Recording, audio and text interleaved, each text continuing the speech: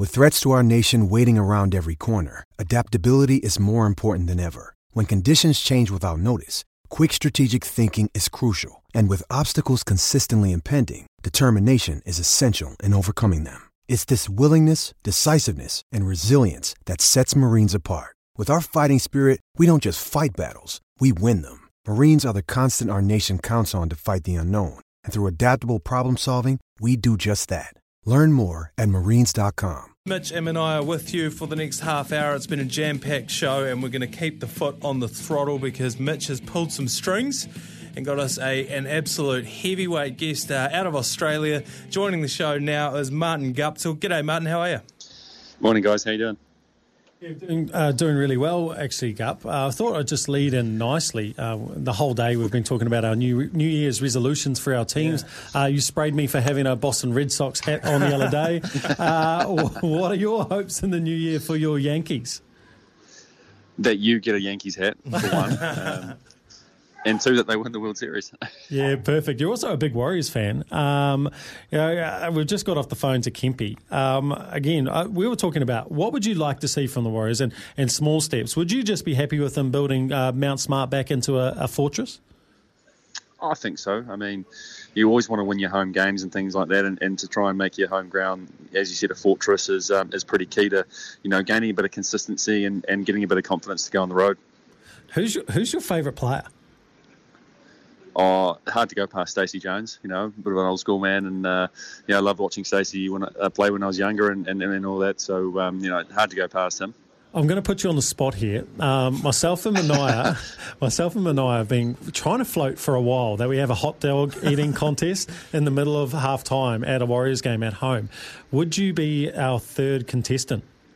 A third contestant? Oh goodness me! I would have to starve myself for the day, so I'd be able to put up a good show. I've seen you destroy some McDonald's meals before, so actually... maybe steady on, Mitch. I'm an athlete, mate. The worst diet of any athlete I've potentially seen. Actually, you've cleaned it up a bit now, haven't you? Well, I've got to try to, mate. When you get a little bit older, it's hard to keep it off, eat a little bit better. And on that, mate, how have the last couple of months been for you? Obviously, I was asking what you've been doing, and I just mentioned that you've been in the States. How was that experience playing in the States? Yeah, it was good, mate. A very sort of small tournament, but they're trying to build cricket up over there, and it was the tournament called the US Open Cricket, so it was nice to be part of it and get a bit of experience playing there. There could be opportunities in the coming years to play more tournaments like that. So it was a great first step into trying to play in the States. Yeah, I just thought it was really interesting that they the US, they're picking up on rugby. They're obviously trying to expand into some of these sports. Do they have the grounds over there to host these kind of competitions? Well, the ground that we played at there it has been used for internationals before. So, we played there against Sri Lanka and the West Indies, a number of years ago now. But I guess the hardest thing for them is to have the upkeep and the amount of cricket to be able to have that upkeep going in the grounds. Obviously, a very, baseball, football orientated country. So it's hard to get a game like cricket up and running there when it hasn't been going for a while. Well, Corey Anderson's over there, isn't he? How was he? I know you're tight with him. How's he travelling, and what other names are in that tournament?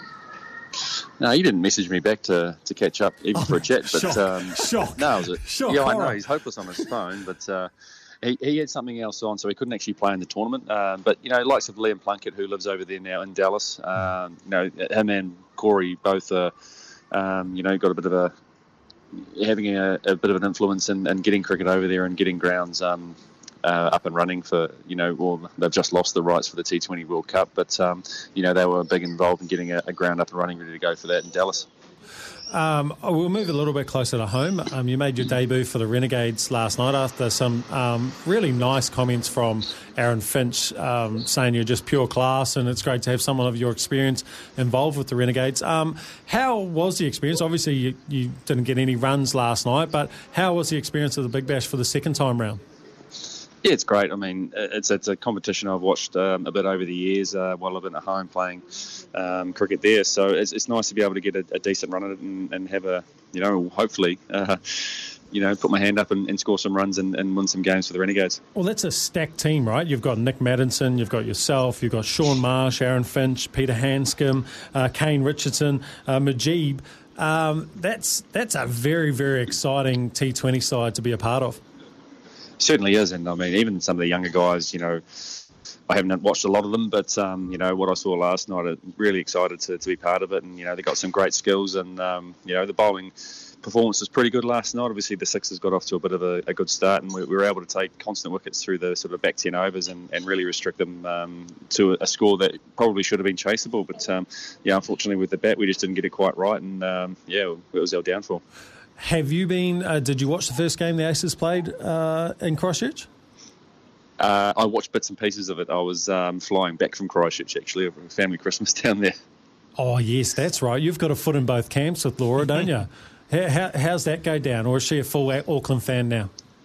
Yeah, she's an Aces fan. Aces fan. But when it comes to rugby, it's full Crusaders, unfortunately. I'm trying to get the kids, into the Blues and make sure that they're, Auckland supporters. It's hard when they don't win, isn't it? We've got a text in here for you as well from Martin Guptill. This one's obviously an Aces fan. Will you be playing for the Aces at all for the rest of the Super Smash? I don't believe so. I'm here at the Big Bash until the end, which is late January, and potentially into early Feb if we make the finals. So I don't think I'll be turning out for Auckland this summer again. Beautiful. And selfishly, because I'm going to be over there in a couple of weeks, have you found us any Warzone teammates who are on Aussie servers within the Renegades or in the Melbourne district? I haven't done my research yet, Mitch, but we've still got 10 days or so before you get here, so I'll do some research and let you know. Are you looking to squat up, are you, Mitch? I am, mate. Yeah, get on some nice ping over in Aussie. Yeah, it'd be bloody good. Yeah, and that's a gaming term. That's a gaming term. Yeah. No, so you guys are in the same crew. You guys play a bit together, do you? Yeah, we do. Well, when we're on the same ping, don't we? Usually Guppy's away, and I have to play on his servers, and you get real bad lag. As a gamer, so you get stuck there. So it's the worst, isn't it? Yeah, it is. And what's after the Big Bash, mate? Have you got any plans? Have you got any deals coming up? Yes. Yes, please, mate. Just flat white, please, mate. Sorry, Finchy's just come along and ordered me a flat white. Say good day, Finchy.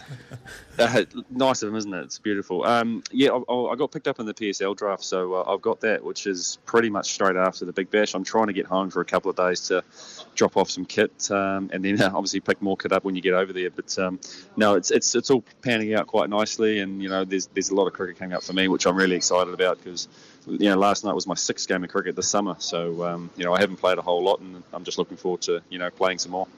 Is it hard to just slot back into a team that's already played a couple of games this season, or is it very much just a you just have the things that you need to do to put runs on the board for yourself, or is it can it be a bit disjointed coming back into a team like that? Oh, it sort of is and isn't. Obviously, I haven't played a whole lot of cricket, so I'm, I guess searching for a little bit of rhythm and that sort of thing. So I'm trying to get that involved. But the guys here have been really welcoming and really accommodating. And we had a few changes last night. There's a little bit of experience come back into the group, and it was a whole different batting lineup for us. So once we start gelling a little bit better out the middle and getting a couple of partnerships underway, it's going to be a good time. You mentioned trying to get a couple of days off in between jaunting around the world to all these different competitions. Did you manage to get a break over Christmas? Is New Year's a thing for a professional cricketer? It was at home for Christmas, and we had Christmas morning and lunch at our place, and then went to Laura's parents' place for dinner. So it's been really nice and relaxing, and we had a Boxing Day Christmas with Laura's extended family in Christchurch, and then flew back home and came straight over here. But we have a game on New Year's Day here in Melbourne, so unfortunately there won't be too many celebrations on New Year's. No R&V. No, unfortunately, it's not really my scene, is it, Mitch, that one? No, it's not. You'd rather be in a truck than at R&V, wouldn't you? Yeah, probably. Just on that, you're playing on New Year's Day, obviously a public holiday. It's just come out that they're looking at maybe playing a Christmas Day game. You've been a professional cricketer your whole life. Do you see any issue, and you've got a family, do you see any issue with playing on Christmas Day? It's a touchy subject, and I think everybody's going to have a different opinion. as a father, you got your kids growing up, and you just want to see what they're like on Christmas morning, and all the gifts from Santa and all that sort of thing. So that'd be tough to miss. But I guess as professionals, if you got a game, you got to play, sort of thing. So I guess I'm sitting on the fence on it. No real which way I'm going to sort of say, but you just want to see your kids. You no longer need to sit on the fence anymore, Gup. You're on the good side. Oh, of course, you've been here before, haven't you, Mitch? On the side.